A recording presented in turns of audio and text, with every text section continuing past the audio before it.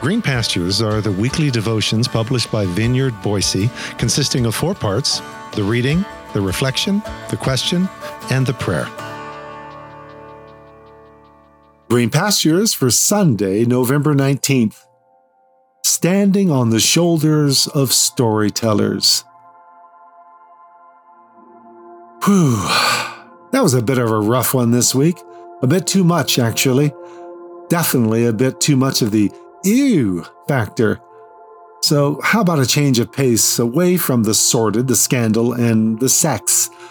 How about a wee excursion into storytelling instead? Actually, that's precisely what this 5-week journey through the stories of the 5 women of Matthew's Messianic genealogy is all about. There's this great line from Psalm 68, verse 11.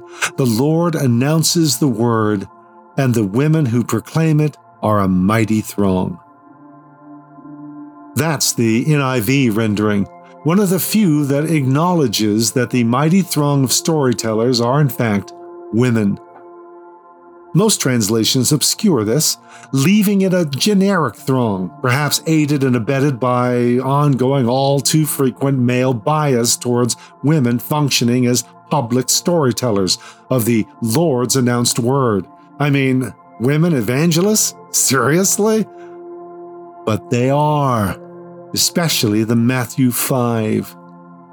And so let us close out this first week of the storytelling of Tamar with these observations about storytelling written by a woman, Clarissa Pinkola Estes, from her book Women Who Run with the Wolves, which wouldn't be a bad subtitle for the Matthew 5. Estes writes, modern storytellers are the descendants of an immense and ancient community of holy people. Troubadours, bards, creoles, cantadoras, cantors, traveling poets, bums, hags, and crazy people.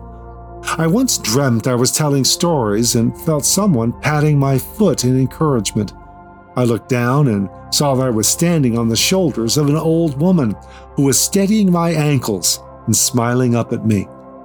I said to her, No, come stand on my shoulders, for you are old and I am young. No, she insisted. This is the way it's supposed to be.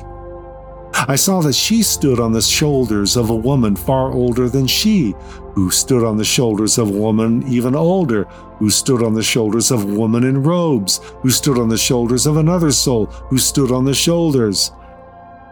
I believed the old dream woman. About the way it was supposed to be. The nurture for telling stories comes from those who have gone before. Telling or hearing stories draws its power from a towering column of humanity joined one to the other across time and space, elaborately dressed in the rags and robes or nakedness of their time, and filled to the bursting with life still being lived. If there is a single source of story and the noumen of story, this long chain of humans is it. So here we see our own wee column of storytellers, upon whose shoulders we stand. Tamar, Rahab, Ruth, Bathsheba, Miriam or Mary, and then me and you.